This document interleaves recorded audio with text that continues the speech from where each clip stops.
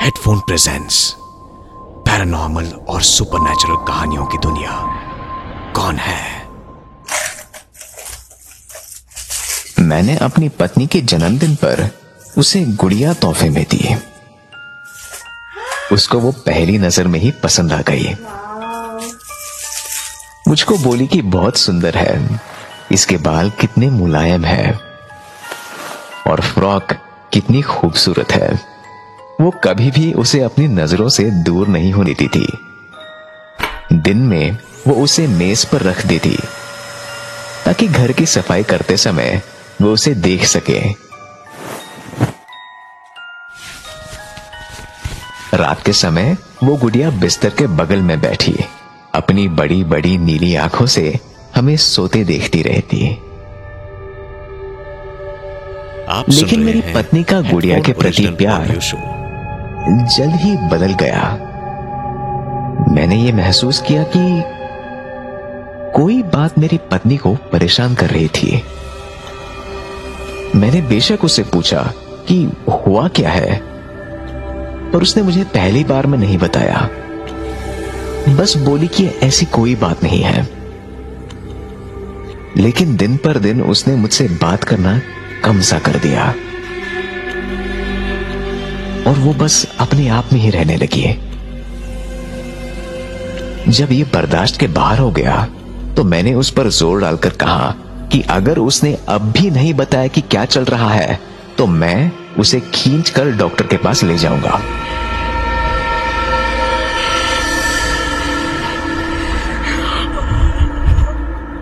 वो आखिरकार टूट गई और रोते हुए बोल पड़ी।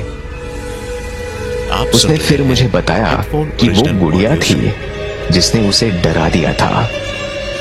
वो बोली कि उसे लगता था कि गुड़िया उसको लगातार देखती रहती है।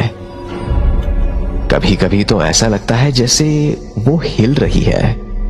ये सुनकर मुझे थोड़ी चिंता हुई और मैं गुड़िया को देखने गया।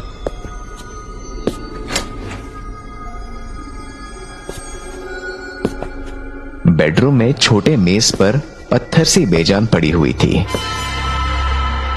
उसकी उन स्थिर नीली आंखों के साथ। उसे देखते ही मैंने एक राहत की सांस ली। जाहिर है वो बिल्कुल भी हिल और बेशक चल भी नहीं सकती थी। मैं जैसे ही वापस जाने के लिए मुड़ा, अपनी तिरछी आंखों से मैंने गुड़िया में एक हल्की सी हलचल देखी।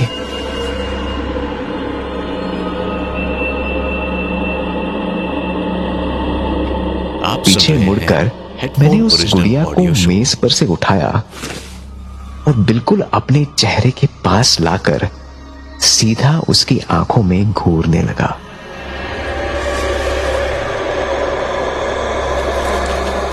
कुछ तो हिल रहा था। मैंने ध्यान लगाकर और करीब से देखने की कोशिश की। हाँ, कुछ तो हलचल थी, पक्का थी, पर आंखों में नहीं, आंखों के पीछे से। इससे पहले मैं कुछ समझ पाता, उसकी आंख एकदम से फट गई और उसमें से निकले 10 लपलपाते चिपचिपे रेंगने वाले कीड़े। मैंने एक झटके से पीछे हटते हुए वो गुड़िया नीचे गिरा दी। मेरी पत्नी अंदर से चिल्लाते हुए पूछने लगी कि क्या हो रहा है। मैंने वापस चिल्लाते हुए चिंता नहीं करने को कहा। Headphone original audio show. मैंने गुड़िया को फिर से उठाया और एक रुमाल के साथ उन कीड़ों को साफ करने लगा। उसके अंदर मुझे और कीड़े दिखे जो उसकी खाल और ऊपर की प्लास्टिक से बाहर निकलने की कोशिश कर रहे थे। इतनी जल्दी? मुझे लगा कि ये और लंबा चलेगा। अब मुझे अपनी पत्नी को नई गुड़िया देनी पड़ेगी।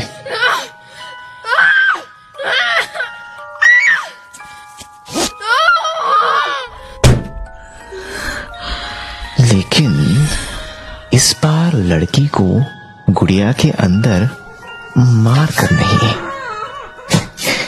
जिंदा डालना होगा ताकि वो लंबे आप समय सुन तक रहे चले। हैं हेडफोन ओरिजिनल ऑडियो शो। इस गुड़िया को फेंकते वक्त मुझे मेरी पत्नी की वो बात याद आई कि उसे हमारी पड़ोसी की छोटी बच्ची शालिनी के सुनहरे बाल कितने पसंद है। उसकी भी तो नीली आंखें हैं ना। अभी आपने सुना हेडफोन ओरिजिनल शो कौन है। ऐसे और शो सुनने के लिए डाउनलोड कीजिए हेडफोन ऐप।